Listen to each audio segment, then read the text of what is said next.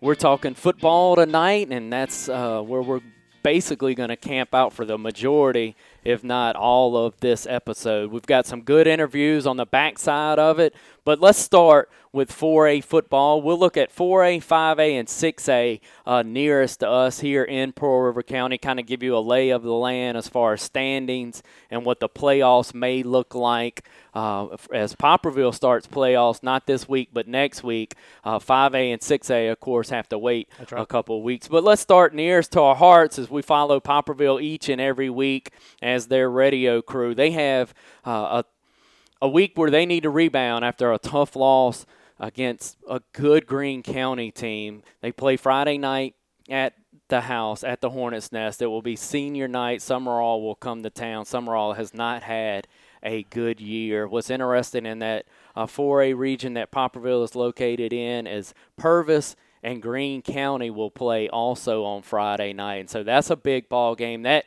game's going to affect some seeding. Currently, Poplarville looks to be the 2 seed going into the playoffs as Poplarville was vying for their 4th straight district title on Friday night. That didn't happen. Could have secured that with a win against Greene County. But Greene County on that night was just a better club, Jeff. Yeah, just a well-coached club.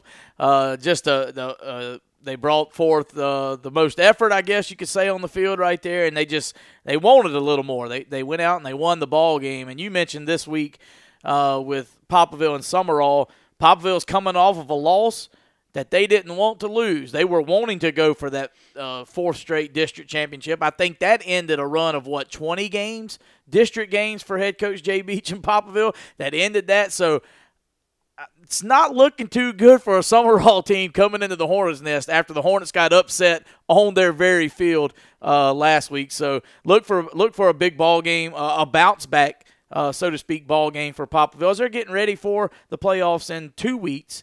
Not this Friday, but next Friday, the playoffs start for them. But it's going to be interesting, the game to watch if you're a Poplarville Hornet fan and you're listening to the game or watching Poplarville game. The game to watch is going to be that Purvis Greene County. Purvis has 1 district loss. Greene County has none. Poplarville has 1 district loss. Purvis upsets Greene County. All 3 of them have 1 district loss with some tie breaks held over. So we'll have to just see how that seeding goes if Purvis is to pull the upset. Yep, and if Greene County kind of does what we think that they will do and wins that ball game, Poplarville will be the 2, and they will play the loser of the past Stanislaus ball game. And so that's interesting, too. Moss Point secured that district across the way on the coast. They're the 1 seed. Now, Poplarville is the 2, would play the 3 seed. And as I just mentioned, that would be the loser between Pass and Stanislaus. So interesting there as we're getting into playoff football. I will say this, for the Poplarville Hornets fans that really thought that the sky is falling because we've lost a district ball game, that's silly.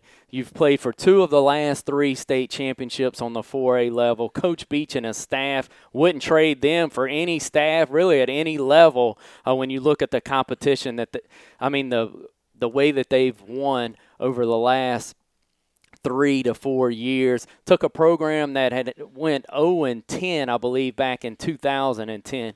So Poplarville fans, if there's any negativity or anything, I realize after a tough loss, people aren't going to be happy. But get real, too. I mean, that's going to happen. But Coach Beach and his staff will have that team ready to make a run in the playoffs. Have to play better football. Certainly can't play the way they played this past week and make a deep run. But if that team hits on all cylinders, they're going to be as dangerous as anybody in 4A football. So I wanted to say that before we bump up to 5A and look close to the house. As, of course, we record this out of Picayune most each and every week. Picayune 5-0 in district play, 9-0 overall.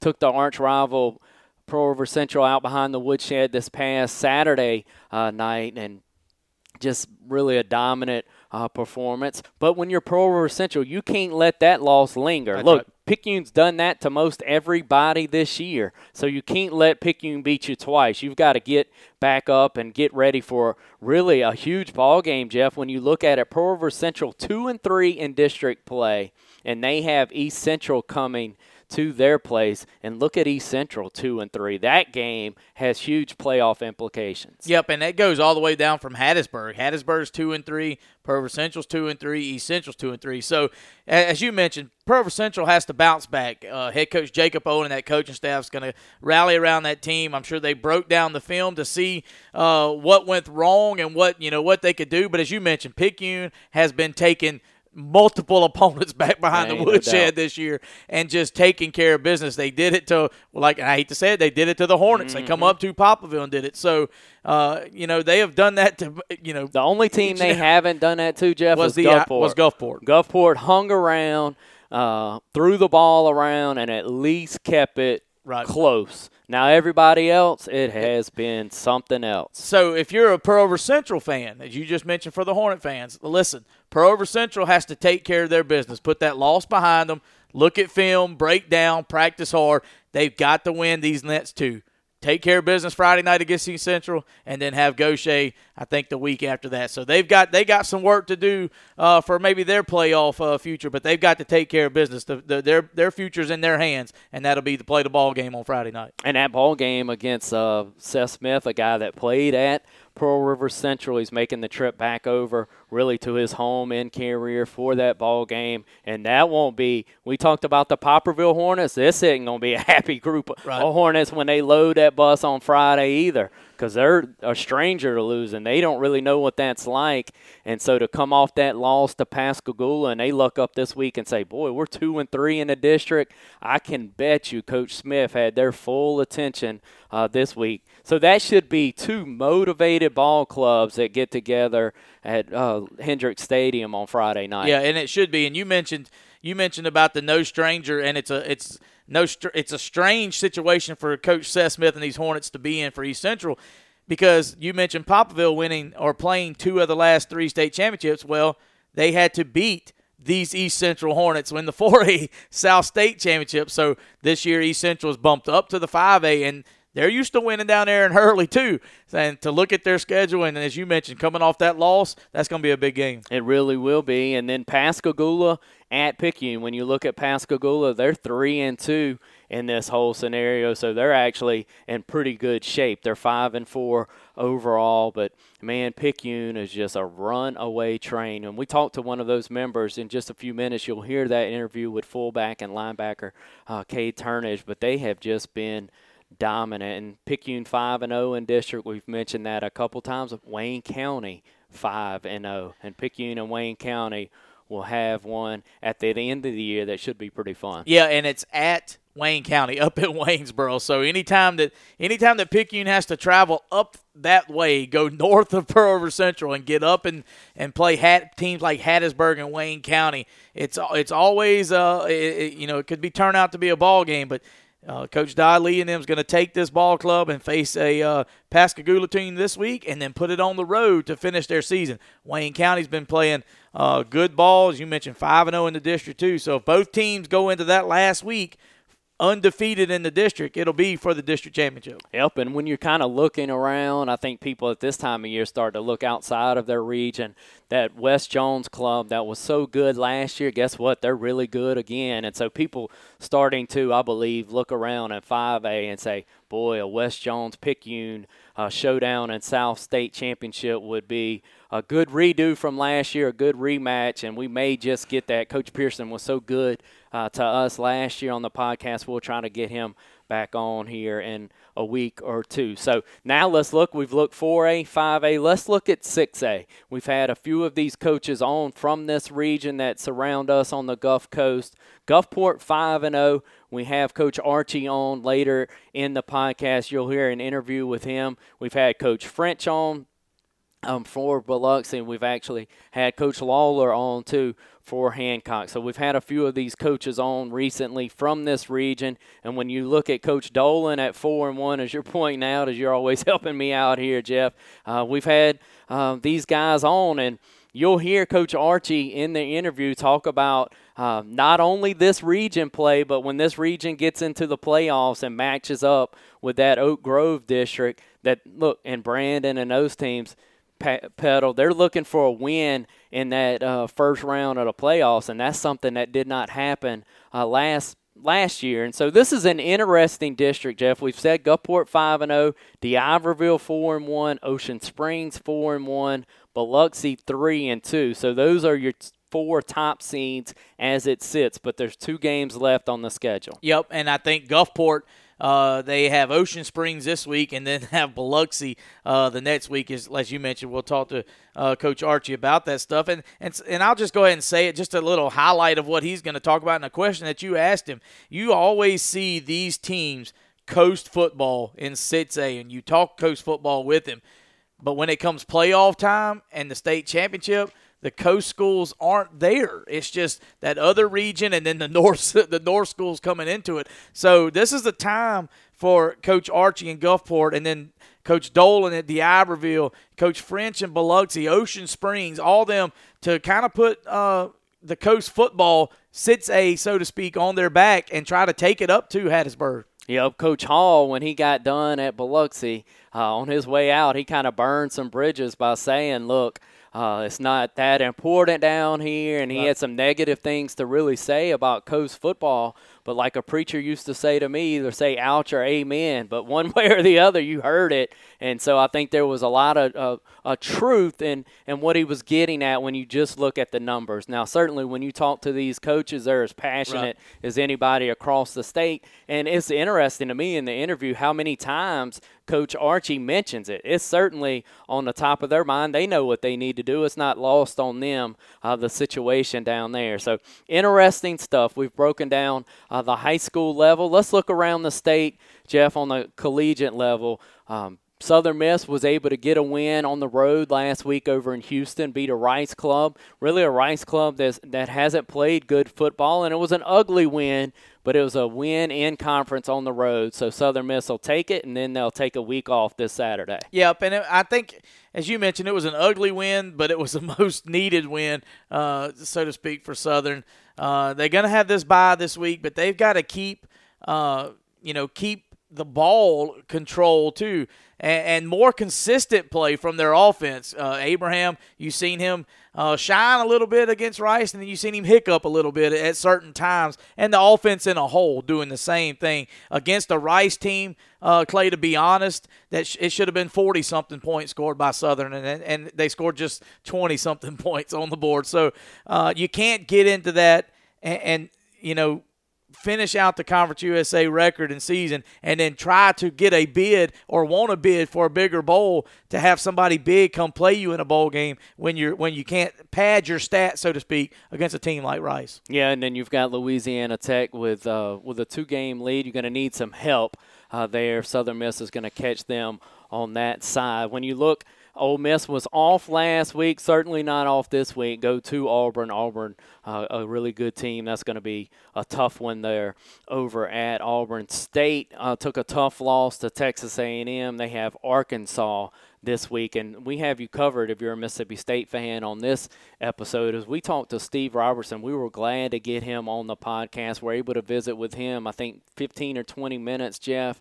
He's a 2-time author. He writes, of course, for Gene's Page, and he's got his finger on the pulse when it comes to Mississippi State football. And then he's got 2 neat projects, 2 neat books that he's been able to publish as well. So we look forward to all of our interviews. Jeff, kind of give our listeners that batting order if you would. Yep, the interview lineup for tonight, all the interviews will be heard or brought to you by the Heron Ford Hotline. Heron Ford located right here in Picayune on Memorial Boulevard. So on the Heron Ford Hotline tonight, we have Cade Turnage, fullback and linebacker for the Picayune Maroon Tide. Also a catcher on the baseball team as he is a senior. So we talked a little bit. We talked to him about this run that Picayune's going on, and then talk about going into his college days playing baseball. Coming up next will be head coach John Archie, Gulfport Admiral football coach. Gulfport 7-2 overall, 5-0 in the district as we just mentioned. So we'll talk and get his pulse around the 6A program or the Coast 6A region down here. And then batting cleanup or last in the lineup would be Steve Robertson, the author you just mentioned, about his books and his finger and pulse all over Mississippi State. So 3 good interviews. 3 good interviews, and I would encourage you, we certainly appreciate you for listening. Something you could do to help the podcast, come find us on Talking Ball Y'all Facebook. Also, that's my Twitter account is actually Talking Ball Y'all. Jeff Lysette, I think his is Jay Lysette. Is that right, Jeff?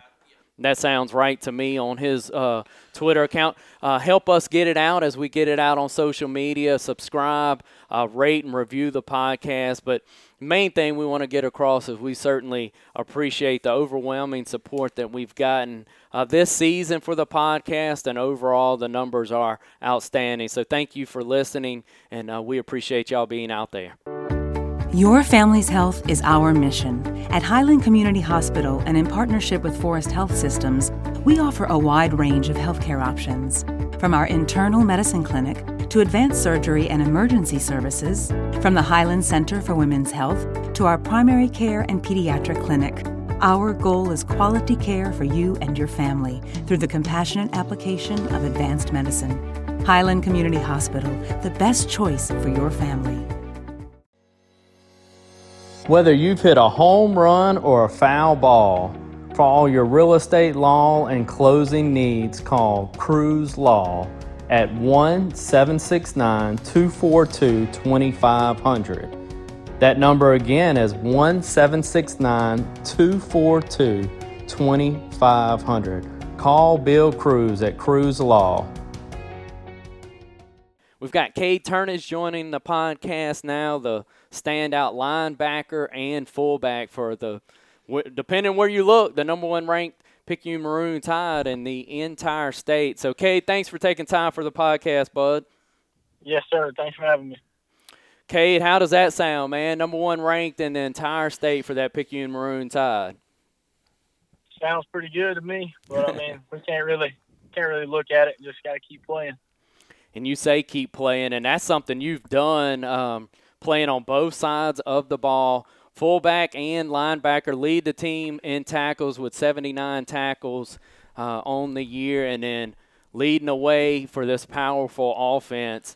Let's look at the defensive side of things first, Cade. That defensive unit that has been dominant, how special is that unit? And you're right in the center of it, but you've got some guys in front of you on that defensive line that have to keep some guys off of you and let you run and go make some plays, huh? Yes, sir. Them guys up front, it's almost like they on the O-line. They open it up, and me and the other linebacker, we pretty much got to make the play. But Coach Trahan and the coaching staff, they do a great job and put us in great situations to make those plays, and I give a big shout-out to them. Cade, when you look at that, the way this position works for you, when you flip over to the other side of the ball and you're playing fullback, does your knowledge of how, they're going to be trying to attack you at that fullback position or how they're attacking Thomas back behind you at the tailback, how much does the knowledge both ways kind of help you in your blocking scheme and then getting off of those blocks? How important is that? Yes, sir. It definitely helps. It's when you're at fullback, being a linebacker, you kind of know how they're going to attack you, and then when you're a linebacker, you know how to attack the fullback, if you know what I'm saying. Absolutely. Cade, when you're blocking for a guy like Cameron Thomas, who last I checked was leading the state in rushing yards, had a huge game this past Friday night against your arch rival, how cool is it to know, man, you don't have to get a lot of your guy, especially with that offensive line. He doesn't need much, does he? No, sir. You just make a block, and he gets green grass, he's going to go. No doubt about it. Cade, that offensive line that you have in front of you opens up some gap in that Don lead offense. The fullback gets a bone every now and then and gets some carries. How fun is it to run behind that offensive line? Man, it's special. Them guys they work hard. They open up the hole, and it's fun.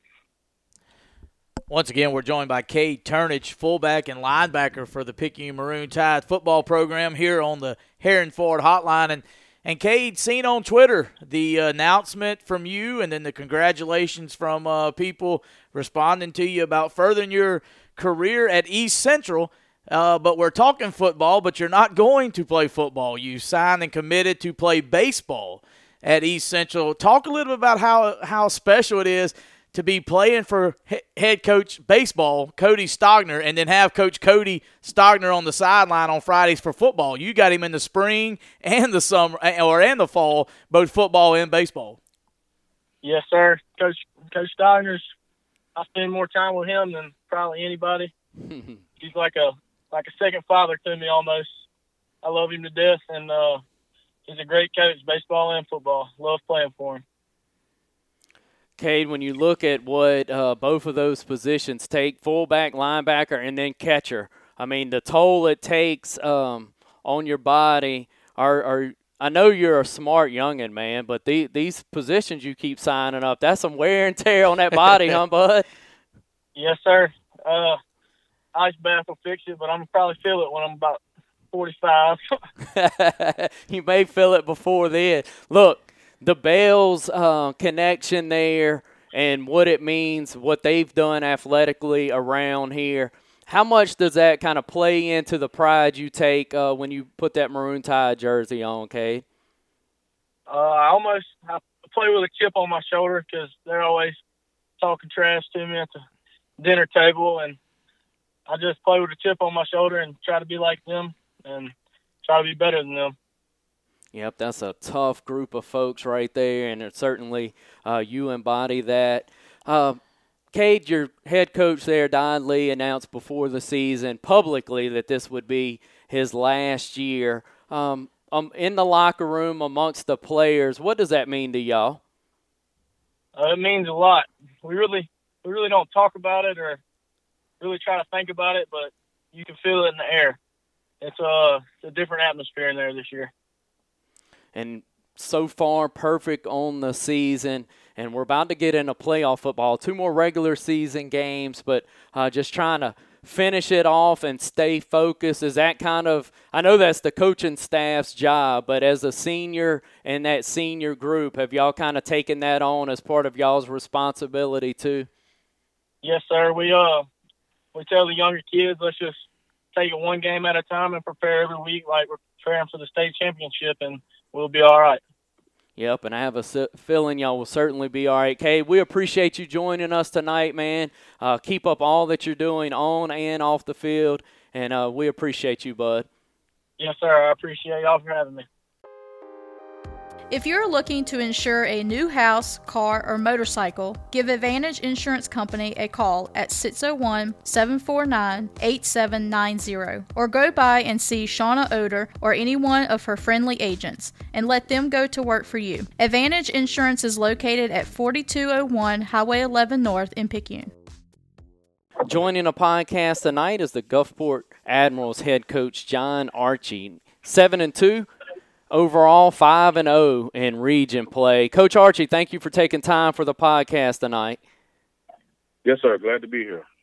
Coach, off to a fast start once again in region play. Just looking, it looks like y'all have won 21 straight region ball games. That's quite an impressive mark once y'all have gotten inside of y'all's region. How important is that, Coach, to play that kind of football inside your region? It's very important. We kind of take our region, our theme is we want to get better in region to get ready for the playoffs when we play those other teams from another region. So we take that very important. I guess that kind of shows in our 21-0 and 21 straight region games. Absolutely, Coach. And the way that you've gotten there, pretty balanced on offense. But tell us about your signal caller, the senior in Crosby. We had the chance to see him as a freshman when he was with Long Beach when we were covering PRC football. And at that time, and Jeff and I were both on the call, and we kind of looked at each other because he could spin it pretty good as a freshman. How has he developed? And now as a senior, impressive numbers, and looks to have y'all in a good place. You can't say enough about him. He just kind of does everything the right way. He's kind of a natural leader. The most important thing about him is he's an all-around competitor. You can tell at practice every day, and even in the ball game, he just doesn't come to play on Friday nights. I mean, he you can tell in practice, you're looking in his eyes how bad he wants it. Even when he's doing second team reps against the first defense, you can tell how bad he wants to compete, how bad he wants to get better, how bad he wants his teammates to get better. Coach, I know as a player, you on the defensive side of things. He's got 19 touchdowns, but only 2 interceptions. As a former defender yourself, how important is it that he doesn't give it away too much to the opponent? Oh, it's very important. That's kind of one of the things that I should have said the first, how smart and intelligent he is with the ball in his hands. He's not going to do anything crazy to put himself in a bad situation. So he's very protective of the ball. He does a very good job of protecting the ball. Coach, I brought up your playing days, a highly touted recruit coming out, a Southern Miss guy. Some guys that have kind of impacted your career, or whether it be playing or as a coach working your way up to this 6A job that I'm sure a lot of people across the state and even across the region had their hat in for this position. Some guys that have kind of helped you along the way, Coach Archie, or impacted your career.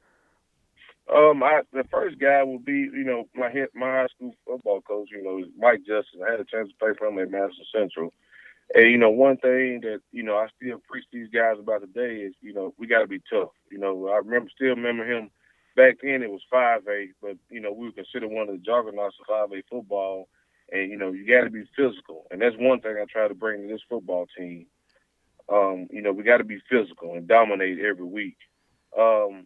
I played with, had a chance to go to Southern Miss and play under Coach Jeff Bauer, who I have a lot of respect for. And, my offensive coordinator, Mickey D'Angelo, was on that team with me. He's about 2 years older than me. But me and him kind of share kind of the same values that Coach Jeff Bauer taught us. We try to preach to the guys, do the little things right. Me and Coach D'Angelo talk about all the time that, and one of Coach Bauer's things he preached to us, if we had majority of the team, 75-80% of the guys doing the little things right, going to class, being on time, being respectful to your teachers, administrators in the hallway, we were going to be okay on Friday night. But it always proved that when we didn't do those little things right during the week, it showed up on Saturday when we were playing. It kind of correlates to high school football. We kind of preach and want those guys to be, right all the time. And, it kind of works out for us all the time. I got a good group of guys. I got a good group of coaches, and we all work, and we all want to see these young men be successful outside of football also. Coach Archie, you mentioned your playing days for a really good 5A program, familiar with D'Angelo's playing days down here on the coast. I'm going to try to ask this in a polite way, but to get coast football back to where it used to be, I know all you can control there is your program, but has that ever kind of talked about amongst coaches at least on trying to get coast football back to how really the fans around this state remember it prior to Katrina? Yes, it's talked about all the time. I remind my guys, weekly, every day, sometimes, about the simple fact, guys, we run 20. I talked to them today. We won 21 games in a row, but we still haven't run a playoff game. I mean, whether we like it or not, whether that's the wrong thing to say after winning 21 games, we're trying to show the state that we can play football down here. I don't know if you know my region, non-region schedule. That's why I try to add Oak Grove and Northwest Rankin so we can go play those teams and put the coast on the map. I know, Hancock, they've stepped out and they played Meridian this year.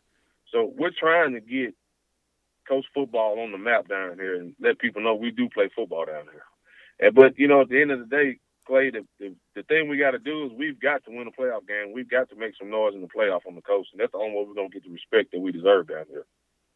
Yeah, it was really, I guess that was a couple years ago when Coach Lawler and Hancock were able to make a little push and a little run. I know it was pretty exciting. We cover Poplarville on Friday nights, a 4A program. We live here in Picayune, of course, have our pulse on Pearl River Central and Picayune. But I think this whole end of the state pulls for the coast teams when we get into that first round of 6A playoffs to be able to perform. So we're with you on that, Coach.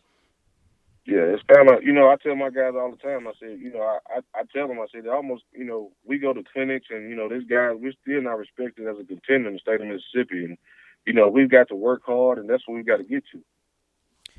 Once again, we're joined by head coach for the Gulfport Admirals, Coach John Archie here on the Heron Ford Hotline. And, Coach, big win last week over D'Iberville.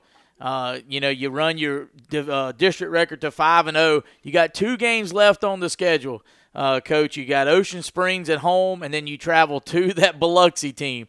It seems like you and Gulfport and Biloxi's always playing right there at the end, whether it be for a district championship or maybe a playoff berth or just bragging rights right back there. But the Biloxi Indians and the Gulfport Admirals are always neck and neck when it comes to that last ball game. Yes, sir. It's going to be, it's a good thing for the community. It's going to be a big rivalry game. I think they're doing pretty good this year. And, I kind of pride myself, and I make sure we don't look ahead. We're focusing on Ocean Springs this week to kind of take care of our business. And, I think this week, if we win this week, we secure first round and win the district again. And that was our goal this week. We're taking this week as a championship week. And next week when we get to Biloxi, we're just going to let it all hang out and go out and have some fun. And I'm pretty sure Coach French, they're doing the same thing. They got to win some ball games, so I think they're getting ready for us also. Coach, when you look at it, your background, as I've mentioned a couple times, on the defensive side of things, tell us a little bit, for us X's and O's nerds, what type of scheme defensively, how do y'all line up and attack people, and some of your personnel on defense that have gotten after some guys? We're multiple on defense. We've been talented. We're blessed this year. We got some guys we're able to shift from a 3 to a 4 front at different times when we need to. We're pretty talented in the secondary, I think. I have some young guys up front on D-line. I have two really good linebackers, Mike Esters and Cedric Hanley. They kind of anchor my linebacker group. My cornerbacks and my defensive backs, I think we're really talented. Jameson Lindsay and Kyrie Bryant.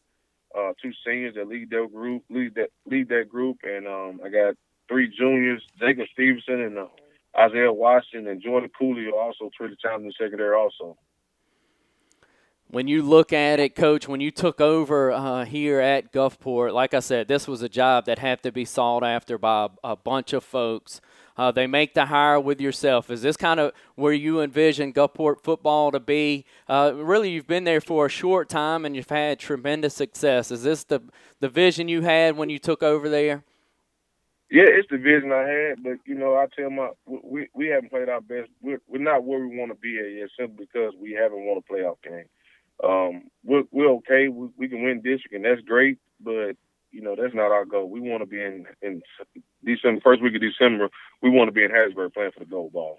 There you go, Coach. Coach, we appreciate your time. We know it's a busy time of the year, especially for you coaches, so for you to take some time for us means a lot, and we certainly appreciate it. All right, thank you, guys. Thank you for allowing me to be here. Whether you're hungry for seafood, po' boys, or salads, go see Kelly's Po' Boys, located in Picayune and proudly serving Pearl River County for nearly 20 years. It's a little bit of New Orleans right here in Picayune. Hey folks, if you need that special sweet treat for birthdays, anniversaries, or just because, stop by and see our friends at Katie Cake & Company. They are located at 109 West Canal Street in Picayune. Let Katie Cake & Company satisfy your sweet tooth. Shh, your scale will never have to know. We're fortunate enough now to be joined by Steve Robertson. And Steve, thank you for taking time for our podcast. We certainly appreciate you squeezing us in tonight. Yeah, happy to do it, guys. Thanks for having me. Steve, we're going to get to some football talk that's right out in front of us. But before we do that, let's talk about your second book that you've authored and is out now. And I know that you're doing some book dates and some signing dates. Let's get right into talking about that book, Start Villains. Tell our listeners about the book. And then I know you're also getting some attention for the first book, the Flim Flam, some of that attention starting to come back up. So let's talk about the 2 books. Let's start with the newest and Start Villains. Yeah, so, I was actually under contract to write the sequel to Flim Flam. And to be honest with you, after I began to work on it, my heart just wasn't in it. And I felt like we needed to kind of wait and kind of give some distance between Flim Flam and the second one. And I just wanted to give some time for the rest of that story to kind of develop. I mean, there's still some other elements of that are still, somewhat ongoing. And so I pitched my agent on, listen, I want to write a Mississippi State book. I want to write about some of the best moments in the rivalry from a Mississippi State perspective. And so I found some games that were important to me and some players that were important to me. And so I interviewed Coach Jackie Sherrill. I interviewed Coach Ron Polk and Bob Tyler and John Bond and Derek Pegues and Anthony Dixon and Wes Ray, Morgan Williams, Greg Carter. And I interviewed them about the rivalry and their biggest moments in the rivalry and kind of let them talk about what it meant to coach and play against Ole Miss and to represent Mississippi State. And it was been one of the greatest joys of my life to be able to kind of put these stories together and kind of tell our stories. I mean, it's my name on the book, but these are the Mississippi State stories for Mississippi State fans. Steve, your love for Mississippi State athletics and your passion for wanting to take on both of the books, really both of the projects that you've taken on, where does that stem from? Well, I think a lot of it, number one, is, my dad is a Mississippi State grad and kind of raised us to be Bulldogs. And my first game that I ever attended was November 1st, 1980, and we beat Alabama. Little did I know at the time that was going to be the biggest one in school history. But, it kind of lit a fire in me. I thought, you know what, it's really cool that we're kind of the underdogs here and kind of the fly in the SEC ointment. That here we had a bunch of small-town kids that were beating the number one team in the country. And so that was always fascinating to me, and I grew up watching Will Clark and Rafael Palmeiro and Jeff Brantley and Bobby Thigpen and Gator Thiessen. And, if you're a fan of college baseball, how could you not love those guys? So that's where it all began. And then when I began to get a little bit older and to seek out some books and literature on the rivalry, just about every book written about the rivalry is written by some Ole Miss guy. And so I felt like that we needed to be better represented in Mississippi's literary heritage. And so that's what I plan to do.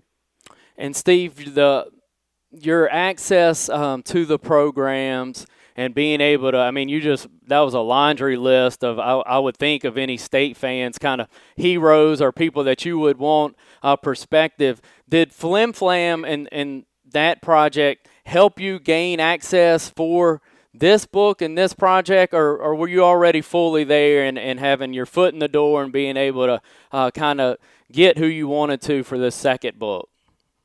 Well, I don't think I had any issues ever getting people to interview with me, but I think what Flim Flam did is it kind of legitimized me as a writer. I think there are a lot of people that early on, were a little bit hesitant to talk to me about the Ole Miss stuff just because they didn't know if I was going to burn them. And then if you've read Flim Flam, I didn't burn any of my sources. I just wrote the facts. Matter of fact, I had some Ole Miss people contact me to tell me they appreciated that I just told the truth about their stories rather than just kind of, adding rumor to it or innuendo. I just kind of told the truth. And so I think that opened up some doors for people. I think there were a lot of people that were maybe a little more willing to talk to me just because of the fact of how I handle things with Flim Flam, that I approach things from a professional point of view. It wasn't a trash-talking type thing. I just wanted the stories to tell themselves. I wanted to use my words to frame up the story rather than tell the story and let other people share their better memories. And so in that respect, I think I would have probably been able to interview everybody that I needed to. But I think because of the fact that I wrote Flim Flam and that it was so successful, that a lot of people said, you know what, I want to partner with Steve. I have no problem helping Steve with this because of how he wrote the first book. And Steve, writing the second book and that laundry list of folks and guests and guys that provided their story, there had to be some moments along the way, as you mentioned, kind of how your fandom for Mississippi State started, and then you're sitting across or on the phone with or recording. Were there some pinchy type moments in there where you were thinking, man, I can't believe I've got Ron Polk or somebody laying out this story to me? Well, fortunately, I've been able to cover Mississippi State since 1997, so a lot of those moments had already passed. But I guess interviewing Bob Tyler, that was one. He was the guy that obviously predated me here at Mississippi State. But, people had told me, well, Coach Tyler's memory's not what it once was, and that's not true at all. His hearing may not be what it once was, but his memory, he is sharp as a tack. And so I interviewed him, and I learned so many things about Mississippi State football. And there was a stretch in there, after we fired Alan McKean so foolishly, we had 4 coaches after that never beat Ole Miss. And so from Alan McKean until we had Coach Tyler, we went 19 years without a win in the rivalry against Ole Miss. We went 0-16-3 from 1947 to 1963. And then we finally get a win in 1964. And so Coach Tyler talked a little bit about all of that. One of the things that was impressive to me is that he was a John Vaught disciple at Ole Miss, and he was essentially the coach in waiting. He was the handpicked successor to follow Johnny Vaught. Well, then when Coach Vaught got sick, the Kennard brothers kind of got control of the athletic department, and they had some booster support. So Billy Kennard, Bruiser Kennard, hired his own brother in place of Johnny Vaught's handpicked successor in Bob Tyler. So then Tyler leaves and goes to Alabama and works for Bear Bryant for 1 year, and then comes to Mississippi State as the offensive coordinator to be our coach in waiting.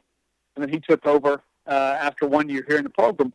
But I asked him about all that, and I thought, well, Coach, how did all that feel?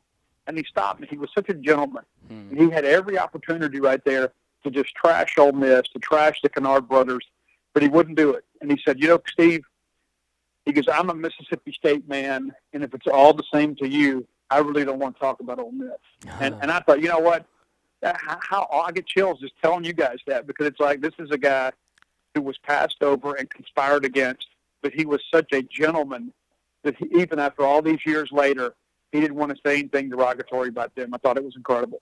Yeah, such class there. That's pretty neat insight. And when you look at it, Steve, the way that both of these books, of course, cater to one fan base, and that's to that Mississippi State fan base, but college sport fans in the South in general, have you found some people that have picked up, especially your first book, and said, well, I'm not an Ole Miss or a State person, but this is certainly so interesting to me that you've kind of picked up some readers or some followership along the way from just SEC fans or fans of football in the South?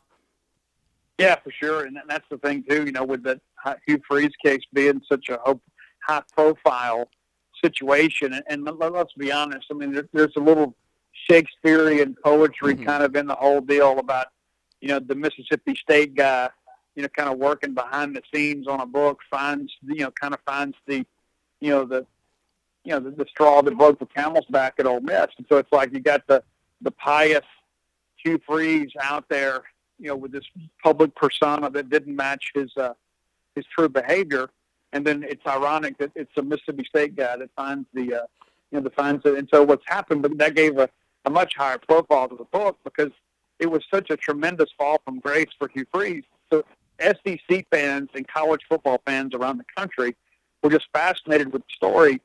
And so I had, ESPN, Mark Slabaugh comes to Starting Bull, and Pete Thamel from Sports Illustrated. See, all of these kind of a who's who in major college sports. They came to Starting Bull and interviewed me and wrote stories about me, and I had the Washington Post come spend a whole day with me and go to a book signing with me and that sort of stuff. And so as a result, my profile was elevated, kind of out of the big maroon bubble to more of a national stage. And so we did book signings at Arkansas, we did book signings at A&M, and at Auburn, kind of all over the Southeast. And so yeah, I think there are a lot of people that are just fans of college football and maybe fans of these NCAA cases and things like that were really interested in the book, even though they didn't have a rooting interest in the rivalry. Steve, I guess it's a big picture. I mean, this question's probably too big to ask, but where college athletics is today, I guess I saw earlier with the sports image that players are now going to be able to pay. I was kind of glossed over this afternoon preparing for some of this, but the money that is now involved in college athletics. When you've done the research for the first one in Flim Flam and then the second book here, is it just kind of mind-blowing when you mentioned being at a ball game or seeing a ball game in 1980, how much all of this has changed over really a pretty short time period? When I was a kid, we never got to see Mississippi State play on television. people forget we didn't have lights at Davis Wade Stadium until the early 80s. We beat LSU under the lights on national television.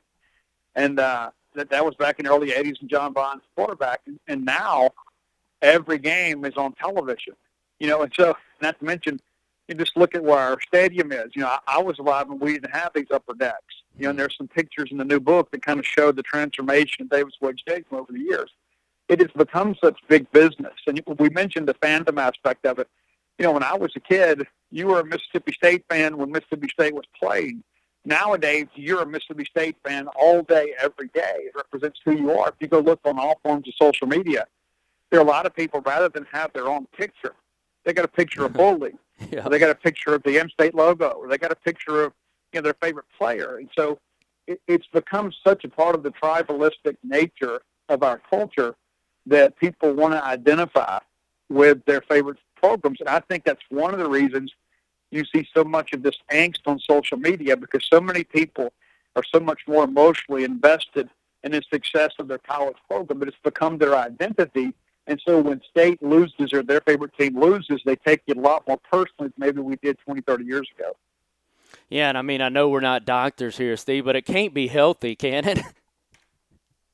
Well, I guess it depends on how you look at it. It's like, I read some of this stuff on social media, and I just want to say, guys, just take a deep breath and go eat Waffle House or something. It's like, there's just so much more to life. And I'm trying to explain to people, listen, this is our business. We have a big website with Gene's page, and I've got the podcast, and we've got the books. And so when Mississippi State's doing well, we do well. Mm-hmm. And so when Mississippi State doesn't do well, it impacts the ability for us to feed our families. And so we're a little more invested in it, I guess, just because of the fact that our income is so dependent on the success of the university. And so we've been through all this before. Dave Murray and I were just talking about how bad it was in 2016. People forget we finished 5-7 that year. We had absolutely no leadership on that team. And Dak was gone, and we thought, the best days of this generation are behind us. But that's not what happened. We rebounded, had a couple of good years. And so, we've been there before, and I think our fans need to understand, especially the guys of your generation, I think about these silver-haired dogs that we've got, these people that give a lot of money to the university. Can you imagine living through 20 years and having one win against Ole Miss, and you still were proud to be a Mississippi State Bulldog, and you still came every year?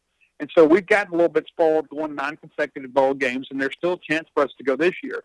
But I think people need to kind of take a step back, take a deep breath, and understand that there is life outside of Mississippi State athletics.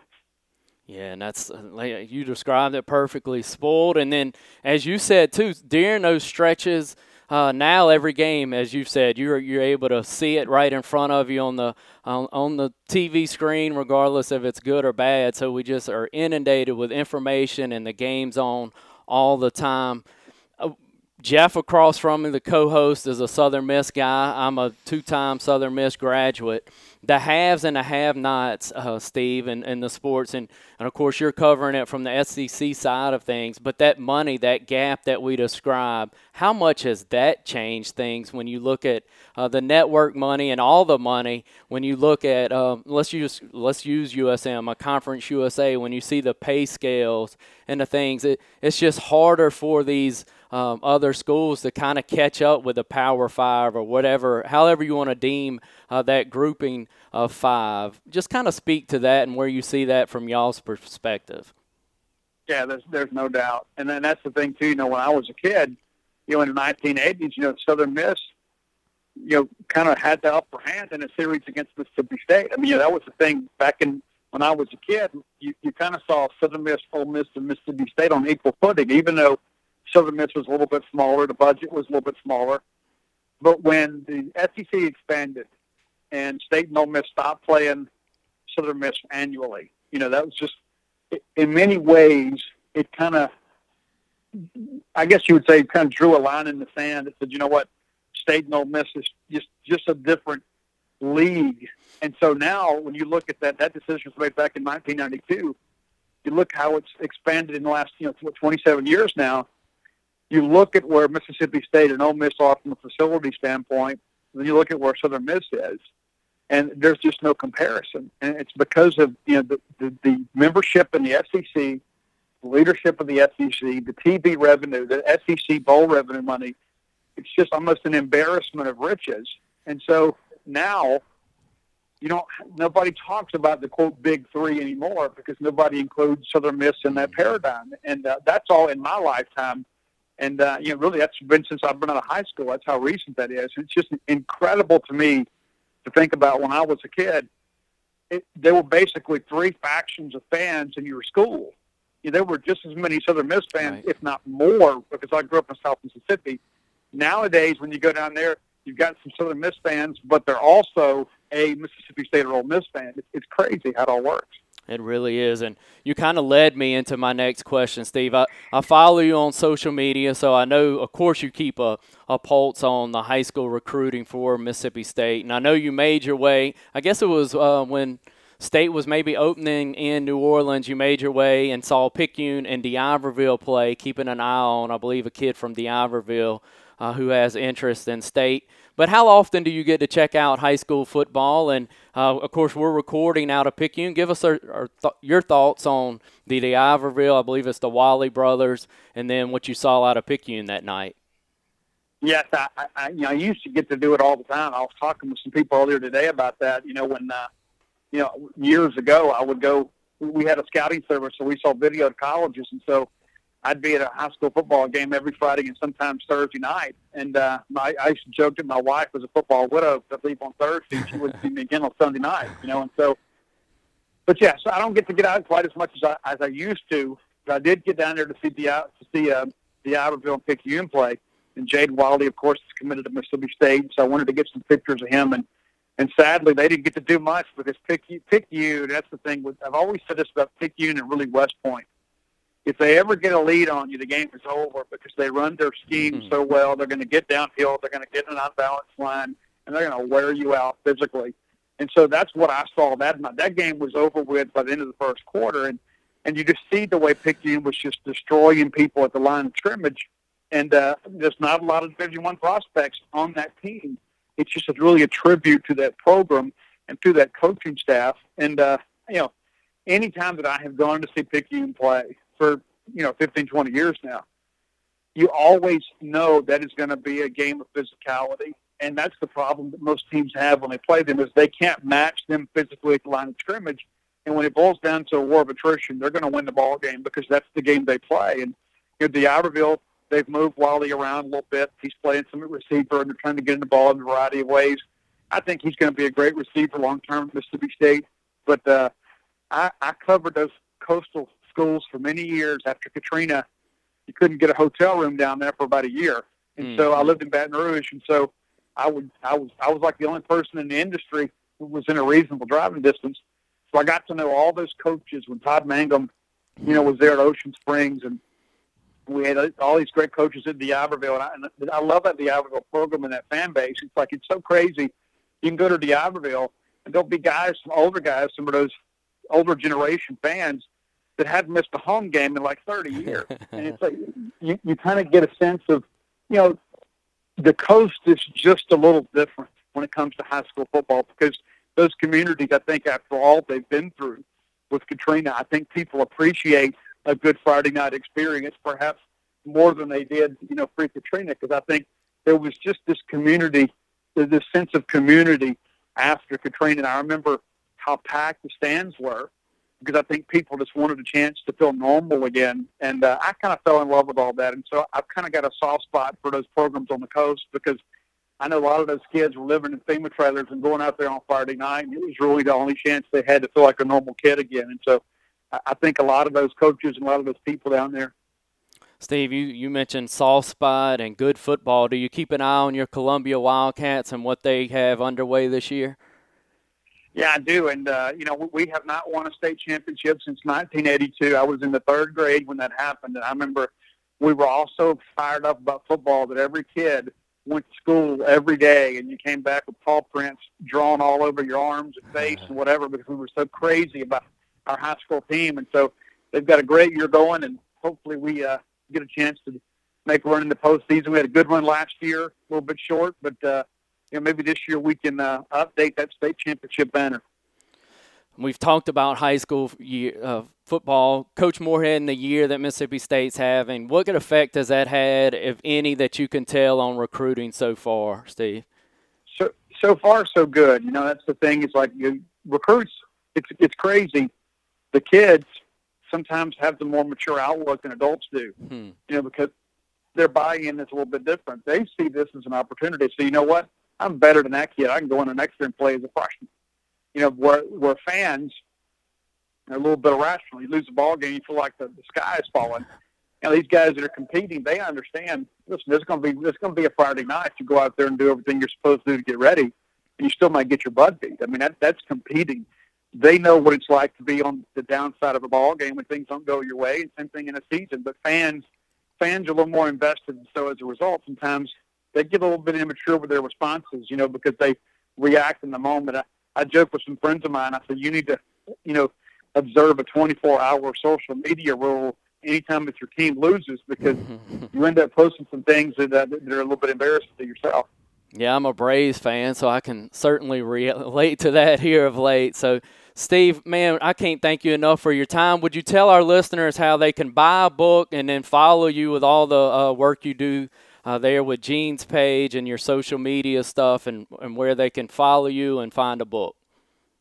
Yeah, so I'm on all forms of social media at Scout Steve R, and you can order the book, and you'll be able to order both books soon off StarkVillainsTheBook.com. That's the easiest place to find us, and of course, GenesPage.com. We are the Mississippi State affiliate for 247 Sports. Steve, thanks again for your time, man, and all your insight and your passion for what you're doing, man. Thanks, Clay. You guys take care.